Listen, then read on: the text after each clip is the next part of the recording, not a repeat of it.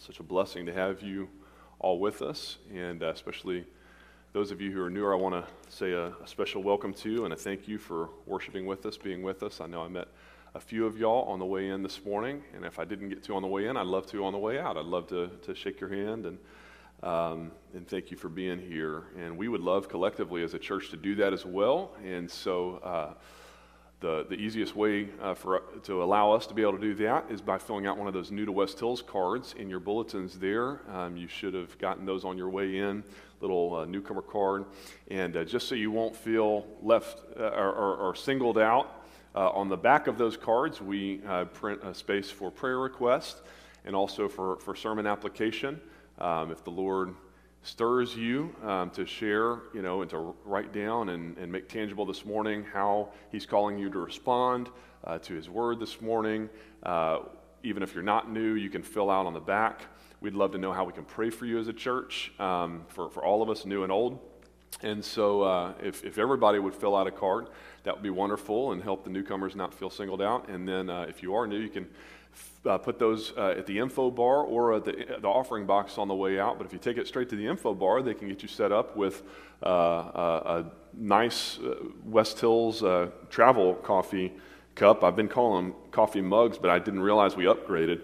We got these real slick, fancy looking. I don't even have one. It's like limited edition. So if you want one, you got to give us your contact info. And I promise, we're only going to email you to thank you for being here. And we won't bug you beyond what you want to be bugged, but if you'd like to hear more about what we have going on at the church, get plugged in, we'd love to do that. Let me ask you this morning, have you ever broken something so bad that you had absolutely no idea how you were going to fix it, no plan for fixing it? It is fitting that my father is here this morning in town on the front row because all of the examples that I could think of from my own childhood growing up involved you, Dad. There was the time that I broke our outdoor patio glass tabletop, testing my accuracy throwing gravel from our balcony.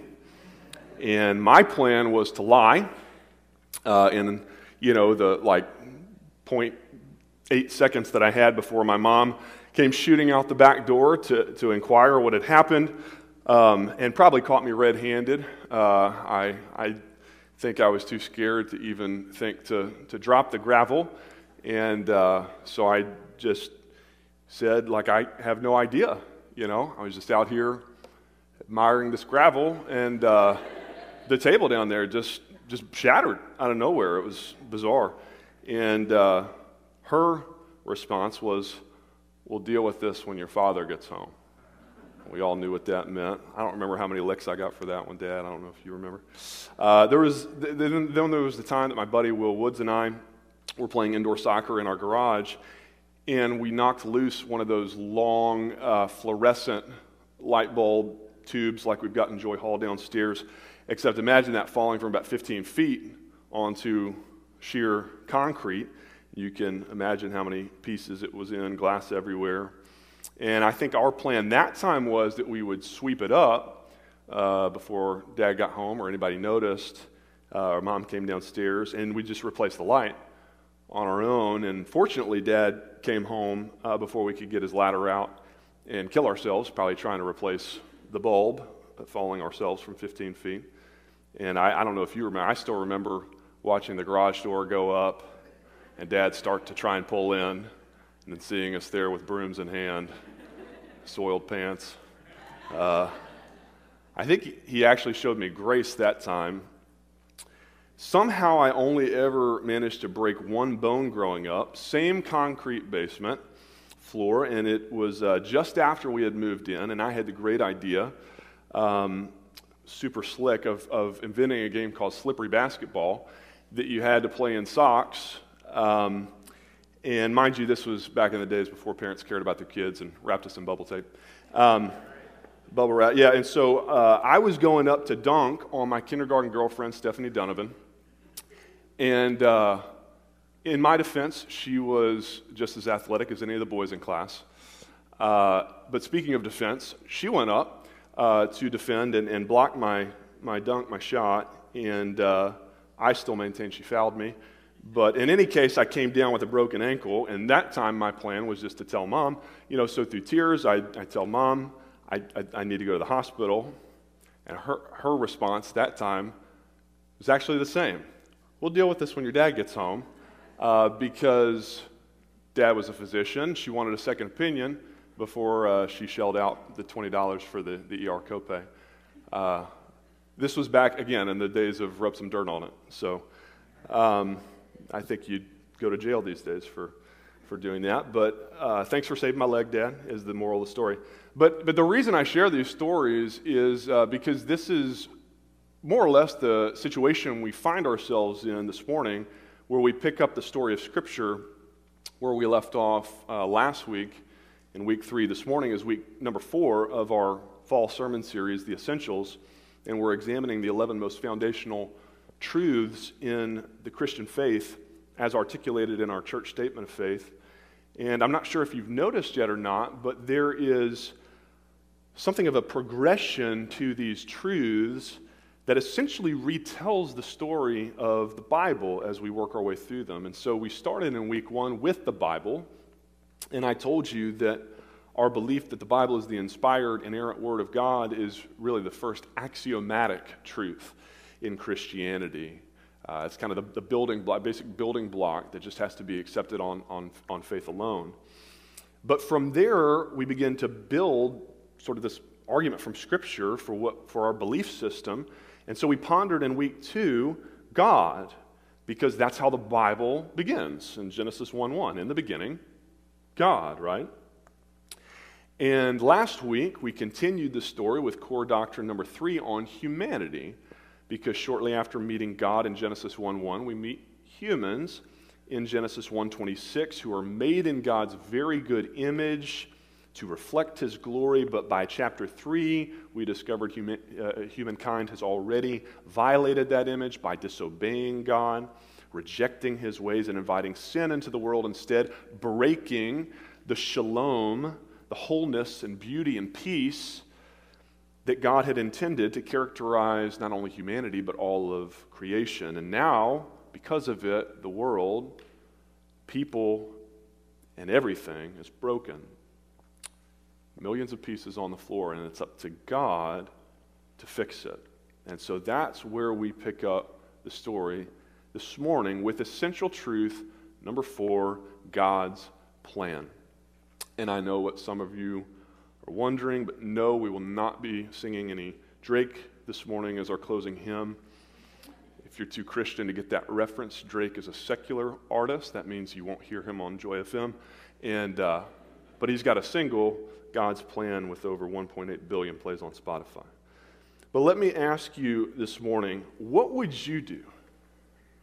Let's talk more about plans. What would you do if you were God and you had created this wonderful, holy, good world, created people in your own holy, good image, and given them everything that they needed to flourish and thrive, and given them only one rule, and within a chapter of giving it, they've already broken it? Would you shrug it off? Like, it was just a silly piece of fruit.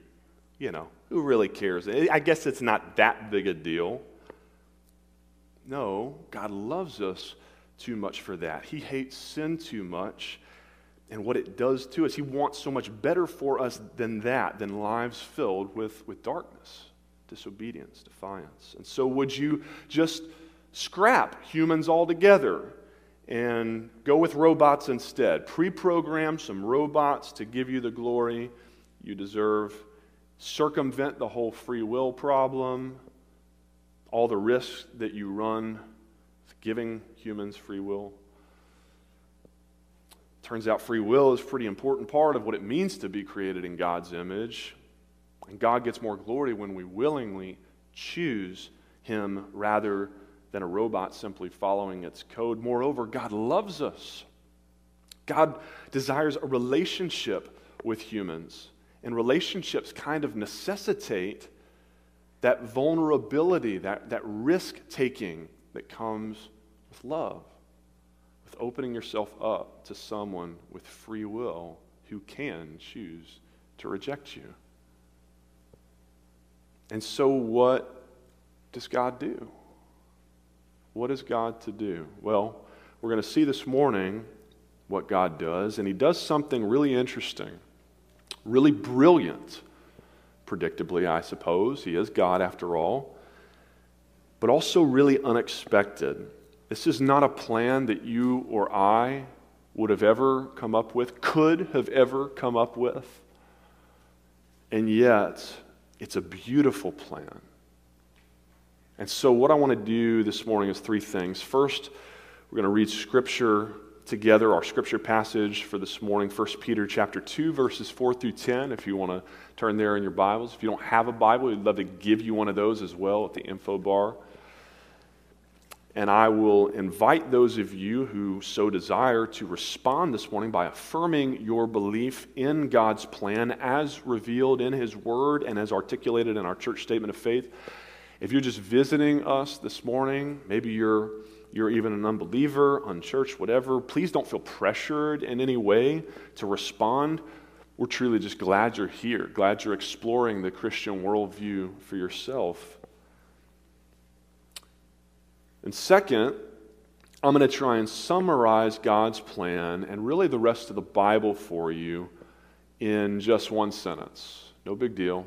Summarize the Bible in a sentence, and then we're going to spend most of our remaining time tracing and surveying God's plan at a 30,000-foot view as it unfolds throughout the pages of Scripture. And then thirdly, and in closing, I want to leave you with just a few reflections on what makes this strategy for saving, for fixing, rescuing, restoring the world so beautiful, and why we ought to marvel at not only the plan, but the God behind it, okay? So I would invite you to stand with me as you're able, again, out of respect for the reading of God's Word. I'll be reading from the ESV.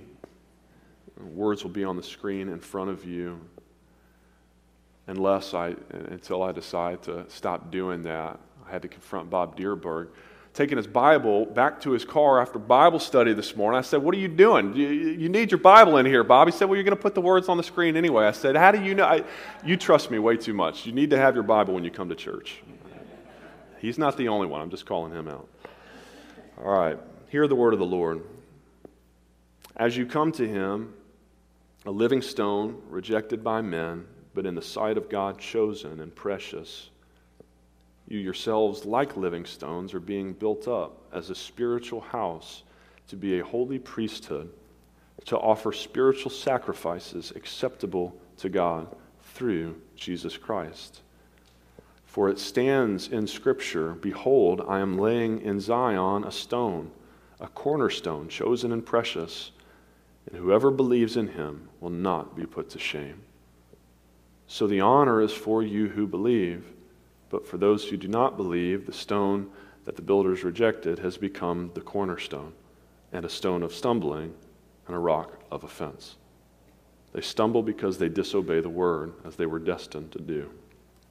But you are a chosen race, a royal priesthood, a holy nation, a people for his own possession, that you may proclaim the excellencies of him who called you out of darkness into his marvelous light. Once you were not a people, but now you are God's people. Once you had not received mercy, but now you have received mercy. Church, how will you now respond to God's mercy? We believe that from before the beginning of time, God determined to save a great multitude of guilty sinners from every tribe, language, people, and nation to become a people for his own possession. In his grace, God justifies, sanctifies, and glorifies all who repent and believe in Jesus, trusting in him as their Redeemer, Savior, and Lord. Amen. Let's pray. Father, we thank you this morning for who you are and for your plan of redemption. For all of creation, for all of humanity, and on the individual personal level, for every person who will repent of their sins and trust in your Son Jesus for their forgiveness and salvation.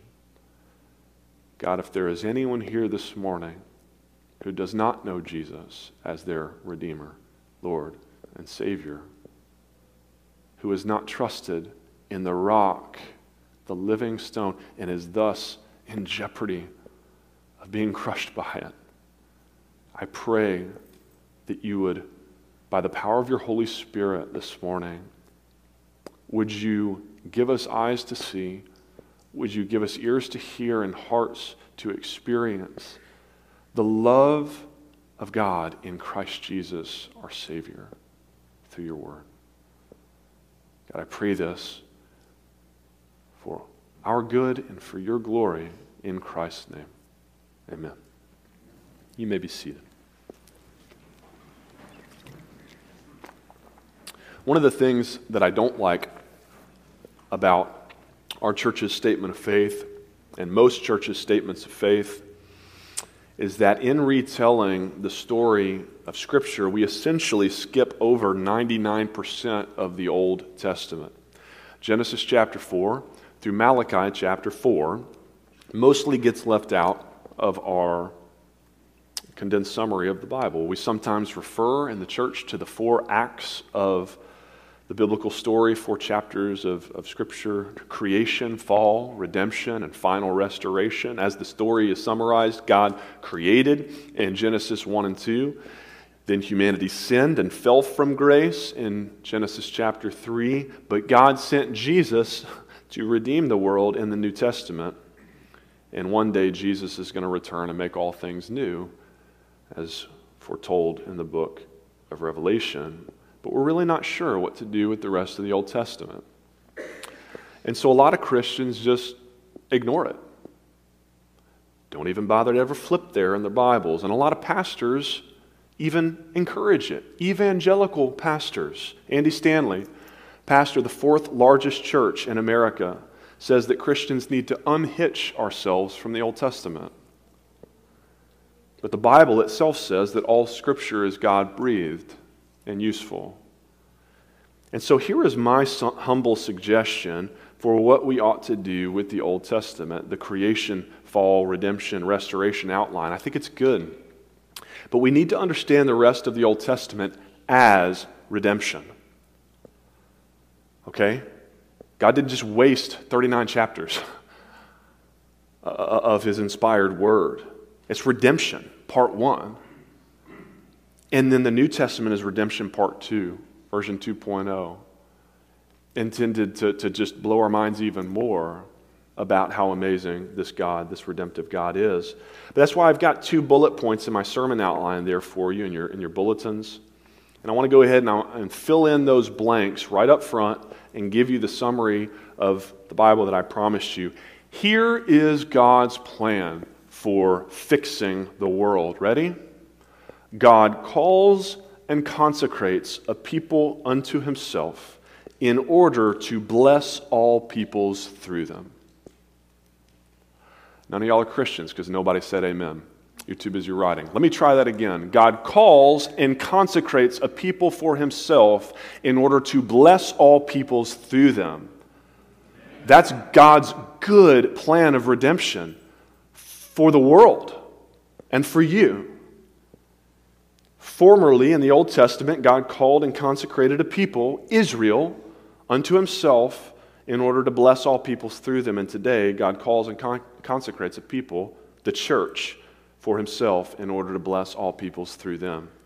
In our passage for this morning, Peter is focused primarily on today, on the latter of those two, on God's new covenant people, the church. But if we look closer, Peter offers us here just a ton of hints that he views the church as the modern day fulfillment of God's plan of redemption that was started long before the church was ever born, in the Old Testament, with God's Old Covenant people, Israel.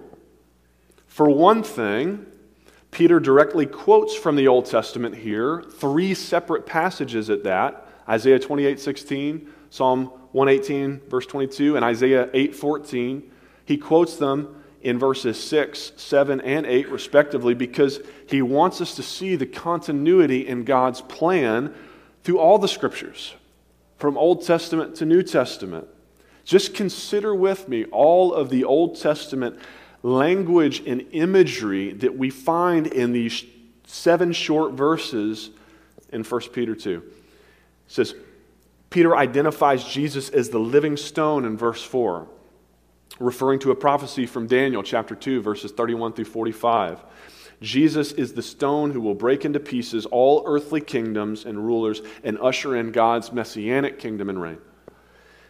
Jesus is called chosen and precious in verse 4. That's the exact language that God uses of his people Israel when he calls them in Deuteronomy chapter 7, verse 6. The Lord your God has chosen you to be a people for his treasured, precious possession. Then Peter says in verse 5 that the church has now become a spiritual house. That's a direct allusion to the Old Testament temple, God's house where his Spirit resided with his people. They're also called a holy priesthood, offering spiritual sacrifices. Verse 5, that was God's appointed means of consecrating his people in the Old Testament. By the way, to consecrate means to make or declare sacred, to set apart or dedicate for God's service. Remember that, okay? If you need an easier mnemonic way to remember it, it's a big concept for this morning. To consecrate is to purify for a purpose, okay? To purify for a purpose.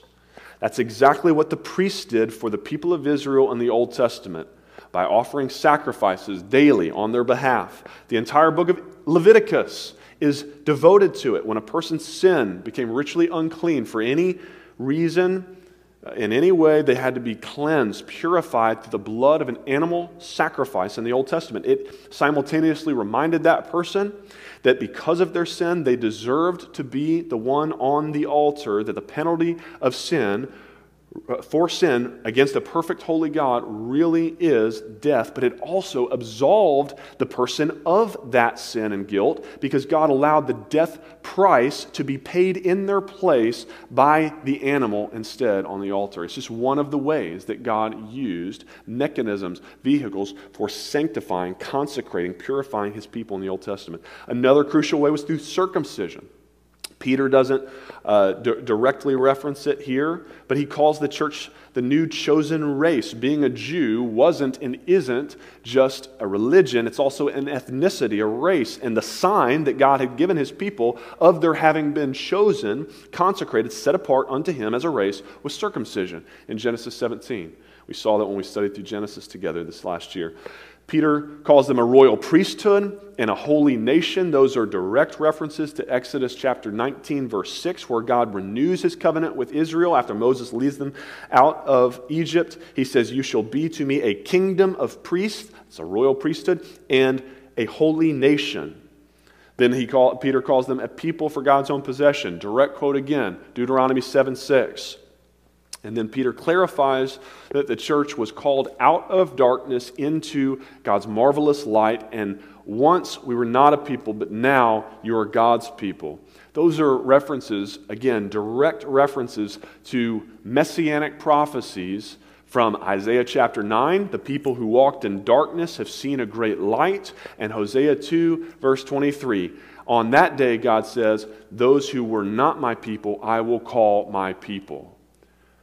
Over and over and over again, Peter is inviting us, perhaps requiring us, to take a look back in the Old Testament if we are going to fully appreciate all of the claims that he's making here of the church, God's new covenant people. If you ignore your Old Testament, you're never going to live into all that God has for you as a Christian. And if you were with us last year for our sermon series through Genesis, you'll know that the most important passage of all from the Old Testament about God's calling and consecrating a people unto himself in order to bless all peoples through them is Genesis chapter 12. Right off the bat, like God's plan, he gets to business with his plan right in the wake of the fall. Genesis chapter 3, God in his loving patience, he continues to endure with humanity's downward spiral into sin for another 9 generations, another 1,000 years with their lengthy lifespans, until finally God cannot bear to watch his people continue to hurt themselves and dishonor him, and so egregiously defile God's name. And so he sends, in his mercy, he sends the flood in Genesis chapter 6 through 9 to mitigate the spread of this virus, this cancer that is sin. And then chapters 10 and 11 were mostly genealogy, but in Genesis chapter 12, we see God initiate this new plan of redemption. I say new plan because it's new for us in Genesis 12, but Scripture makes it clear this was no new plan for God. God had this plan in mind before the foundation of the world. Isaiah 46:10. I am God, declaring the end from the beginning, and from ancient times, like eternity past, things not yet done, saying, my counsel shall stand, and I will accomplish all my purpose. I will accomplish my plan. This plan has been in place from ancient times. When we get to the New Testament, Redemption version 2.0, Ephesians 1:4 is going to tell us that God chose the church in Christ before the foundation of the world. It's amazing. If you're a believer, if you're in Christ this morning, you were chosen before the foundation of the world. Before we even broke things, God already knew how he was going to fix them. And we begin to see his great rescue operation take shape with a man named Abram, Father Abraham. Father of the nation of Israel, God's Old Testament chosen people. Abram is critical to God's plan. Why? Not because Abram was righteous. Actually, he was a godless, polytheistic pagan when Yahweh called him. Not even because Abraham was all that faithful. We discovered in our walk through Genesis that Abram was actually pretty faithless for most of his life. From chapters 12 through 21, he mostly distrusted God and proved himself faithless. He finally got it right at the age of 125. Better late than never. When it mattered most, with his son Isaac on the altar. Test of his faith. All right, Abraham, it's all been building to this your whole life. He proved faithful. But the reason that God chose him 50 years prior wasn't his righteousness, not even his faithfulness. Why did God choose Abraham? Why is Abraham so crucial to God's plan? I'll tell you why. It's because God is gracious. Grace means undeserved favor. There's nothing in Abraham that made him crucial to God's plan. God didn't need Abraham, but he chose him in his mercy and his grace for his own good purposes. God chooses and uses even unbelieving pagans like you and me and Abraham for his own good purposes. And what is God's good purpose, his plan as revealed to Abram back in Genesis chapter 12? It's this. Now the Lord said to Abram, go from your country and from your kindred and your father's house to the land that I will show you, and I will make of you a great nation, and I will bless you and make your name great, so that you will be a blessing to others. I will bless those who bless you, and him who dishonors you I will curse, and in you all the families of the earth shall be blessed. Did you catch it? Did you catch all 3 steps of God's plan there? First, God calls him. Literally, God says, Abram, and talks to him. He calls him. Next, God consecrates him. He sets him apart for service to the Lord. He says, go from your country and from your kindred. He says, Abram, I'm going to separate you out from them, and you're going to be different from your polytheistic ancestors. I'm going to purify you for a purpose. I will make of you a great nation. I'll bless you. And again, why am I going to do it? So that everyone will know how awesome Abraham is? No. It's so that the nations will know that Yahweh, Abraham's God, is awesome. That's why. That through Abraham and his descendants, others might come to know Yahweh and worship him for themselves, and thereby all the families of the earth might be blessed. Abram and the nation of Israel is blessed in order to be a blessing to all the nations. That's the plan. That's the plan in a nutshell. God calls and consecrates in order to bless all the nations. And it's really a beautiful plan. And if we had a few extra hours, I would take you through the entire Old Testament, and I would show you how God is working that plan on every page of Scripture, constantly reminding Israel of their gracious calling, of their distinctive, distinguishing consecration, and of their commissioned blessing that they're called to be to the world. But here's the problem with the plan. And let's make this clear up front. It's not God's problem any more than when I coach my daughter Ellery's soccer team. I've got a plan.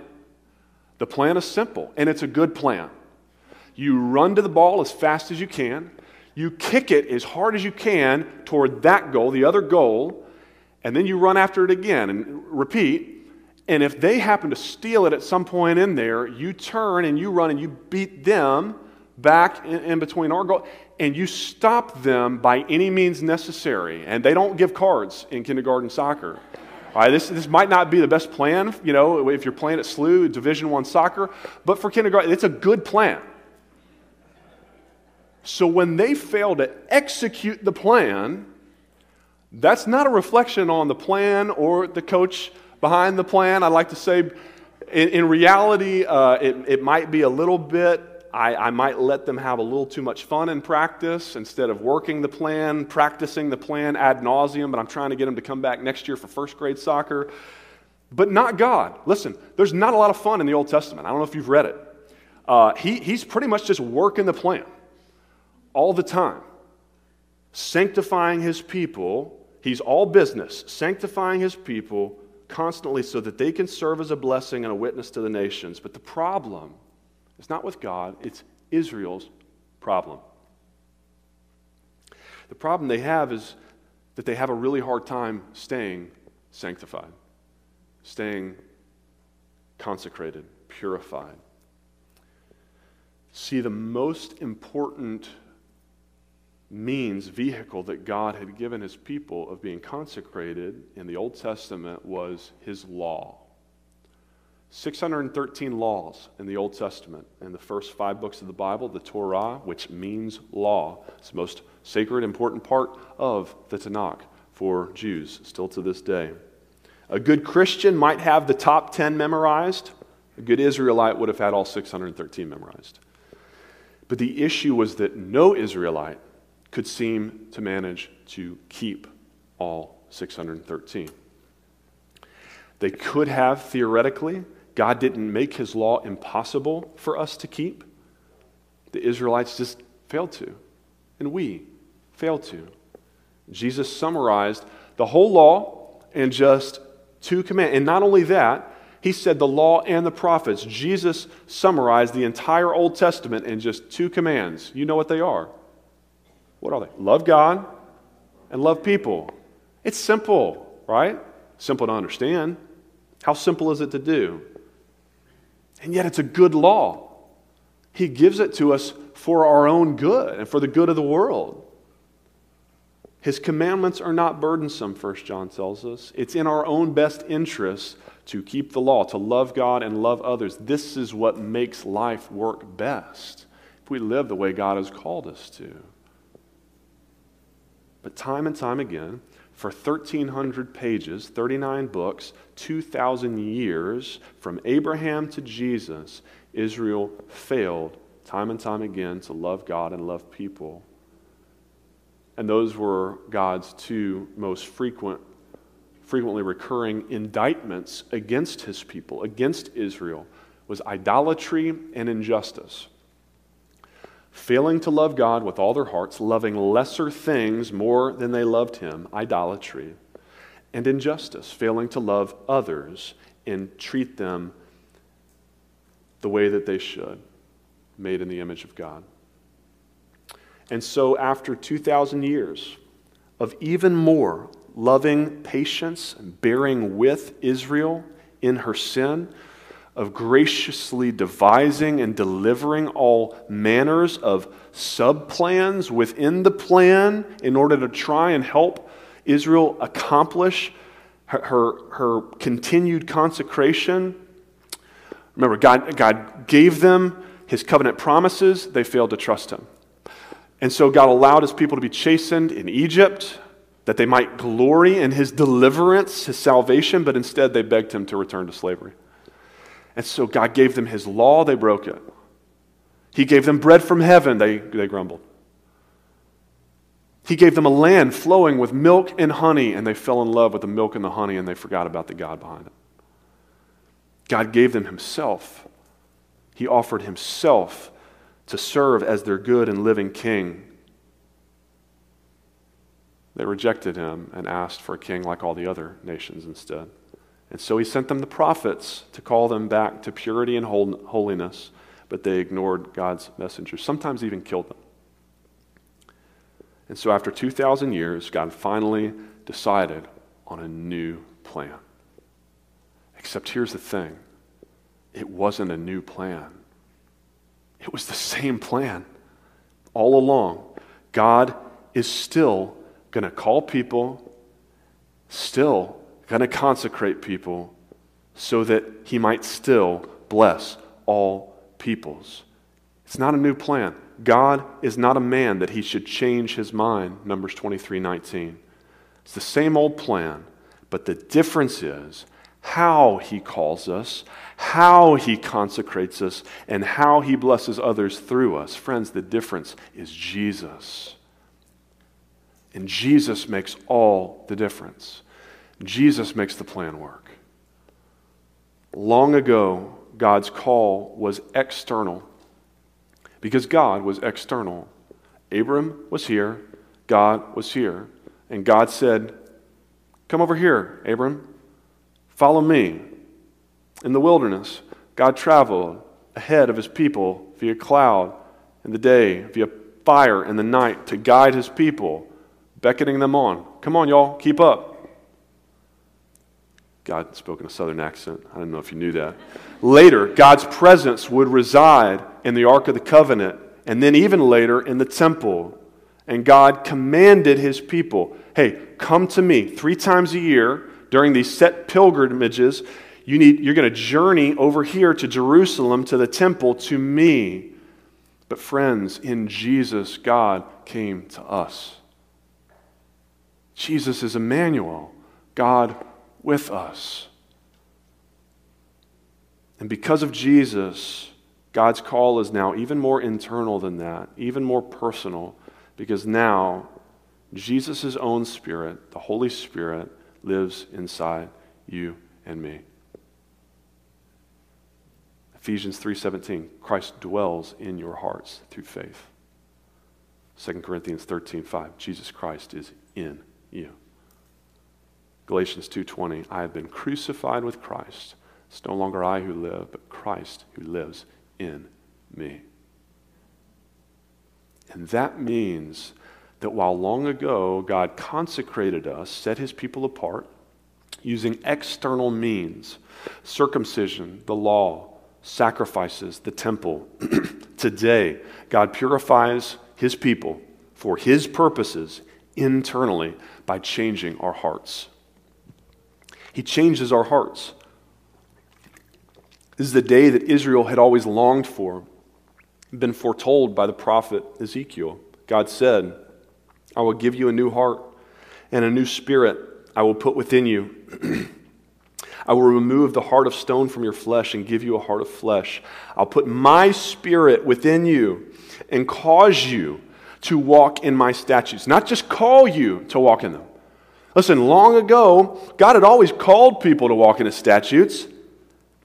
I called you to do it. I gave you the law. I gave you even a way to make it up when you screwed up. Sacrifices. You failed to even do that right. But on this day, the day of your salvation, I, God, will actually cause your obedience. Not by turning you into robots and programming you to make you obey orders, but by imputing the righteousness of Christ to you. That's how He causes you to follow His commands. Because you don't actually do it, but Jesus did in your place, and then He traded His righteousness for your unrighteousness. It's imputed into you. Because He gave you a new heart. He performed open heart surgery. He took out your sin-filled heart of stone and darkness and transplanted into you a new heart, a pure heart filled with God's own Spirit, filled with Jesus. On that day, God says, you shall be my people, and I will be your God, and I will deliver you from all your uncleanness and cleanse you from all your iniquities, your sin. That's what Jesus has done for you.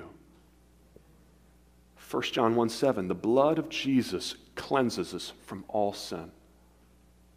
Titus 3:5-7, He saved us, not because of works done by us in righteousness, but according to His own mercy, by the washing of regeneration and the renewal of the Holy Spirit, whom He poured out on us richly through Jesus Christ our Savior, so that being justified, I told you last week, justified means being declared righteous, not being righteous. No one was righteous, no, not one. But by being deemed righteous by virtue of Jesus' imputed, borrowed, given righteousness to you, by His grace we might become heirs according to the hope of eternal life. That's the good news. But why does He do it? Why does God cleanse us, save us, justify us, wash, regenerate, renew us? He does it, He tells us, He purifies us for a purpose. It's in order to serve Him by blessing others. Hebrews chapter 9, verses 13 and 14 says this, for if the blood of goats and bulls in the Old Testament sanctified for the purification of the flesh, how much more will the blood of Christ, who offered Himself without blemish to God, purify our conscience from dead works to serve the living God? In other words, if even the Old Testament animal sacrifices could purify our flesh, could atone for our sins, atonement, kafar in Hebrew, means to cover over our sin in order to allow us back once again into relationship with God, God's presence, then how much more will Jesus' sacrifice, His perfect, precious blood, that now not just covers over, but actually removes sin, as thrown into a sea without bottom or shore, as we sang. As far as the east is from the west, so far has God removed your sins from you in Christ Jesus.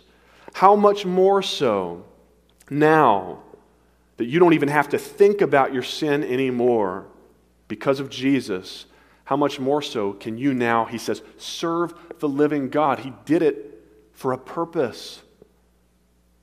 He purified your conscience so you could serve the living God. Friends, this is why we were created. We all love Ephesians 2, 8 and 9. I mean, right after John 3:16, might have been the next verse you memorized, some of you. For it is by grace you've been saved through faith, not by works. It's a free gift of God, not by your own merit, so that no one may boast. We all know it and love it. Sometimes we fail to read on to verse 10 and remember why God did it. Why did He save us? Why did He create us in the first place?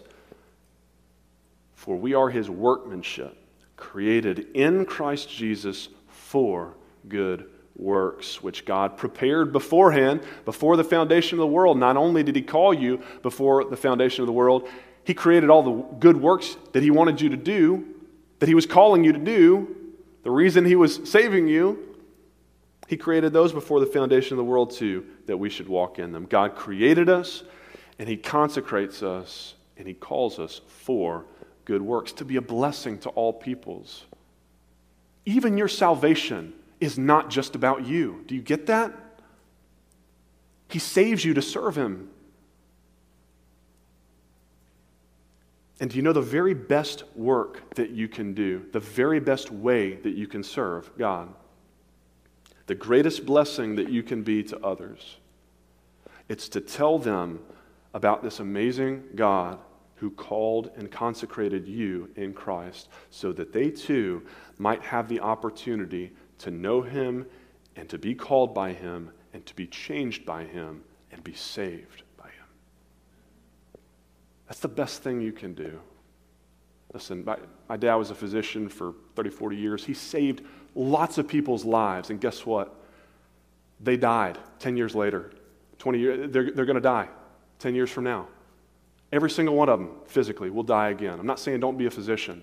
I'm just saying the greatest calling on my dad's life is not to save people's physical lives. It's to tell people about Jesus so they can be with him forever in heaven. That's the greatest calling on your life. I don't know what you do, Monday through Friday, 9 to 5, but I know why you were made. You were made to tell people about Jesus. That's why you're here.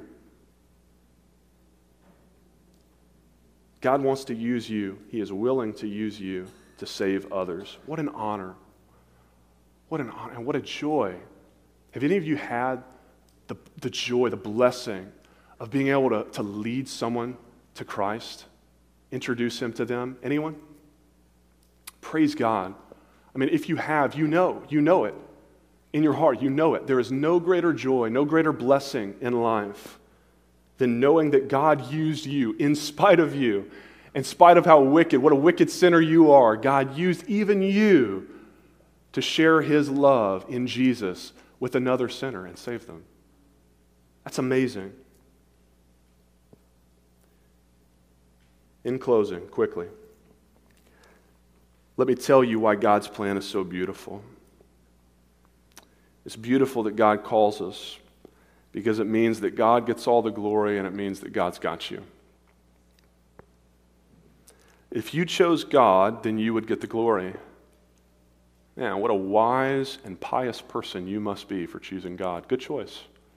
No, since God chose you, he gets all the glory. And friends, God deserves all the glory. Yeah, you want him to get the glory. Moreover, God's sovereign election of you means that God will also keep you because God keeps those whom he calls. It's a promise in his word. If you chose God, then you could just as easily choose to walk away at some point down the road. And in your sin, you would, probably tomorrow, probably today, later today. You're that sinful. You would stop choosing him, but because you and I change our minds all the time, don't we? We flip-flop and change choices all the time. But God is not like man that he should change his mind. Numbers 23:19.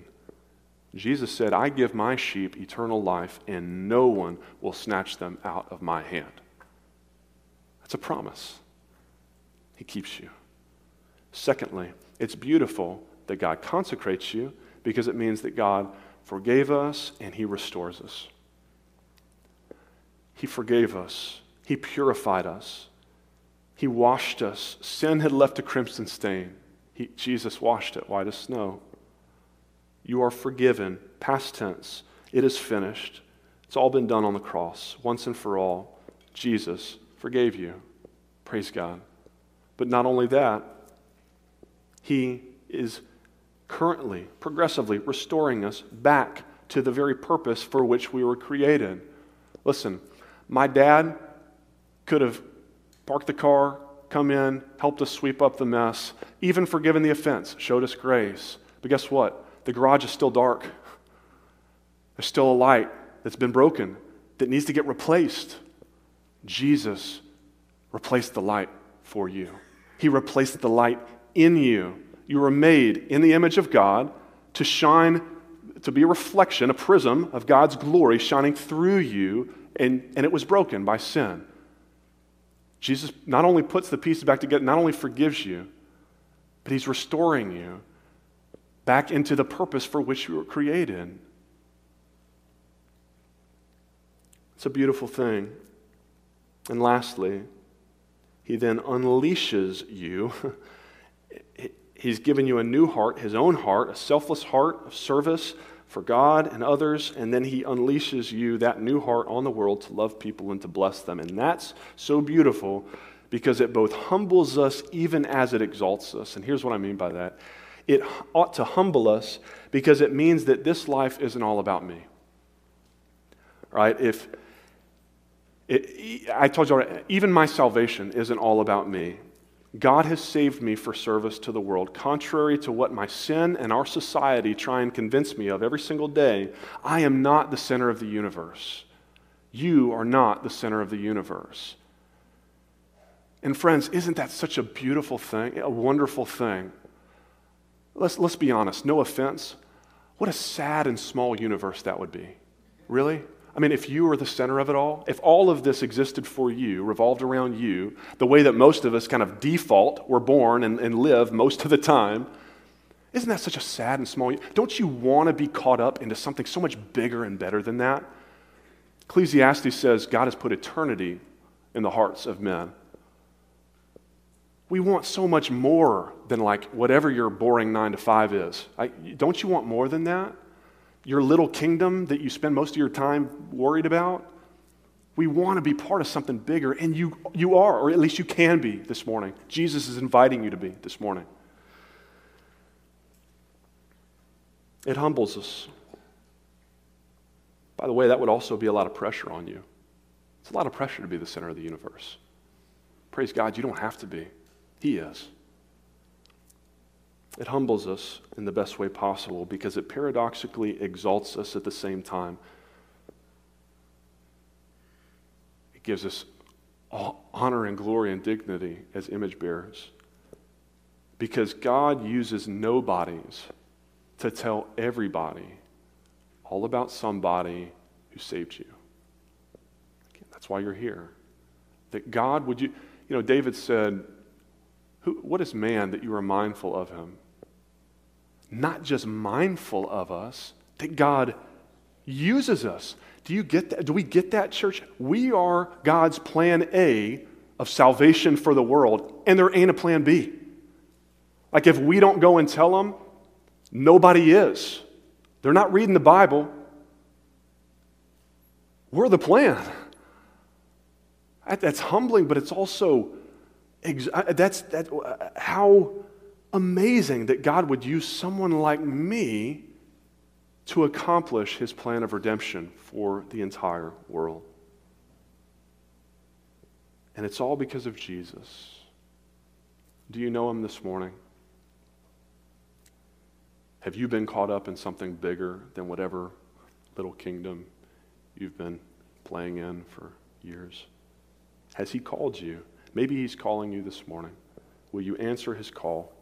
Be purified by him, cleansed of all your sin for the purpose of serving the living God. There's no greater calling in the world. Will you answer the call this morning? Let's pray.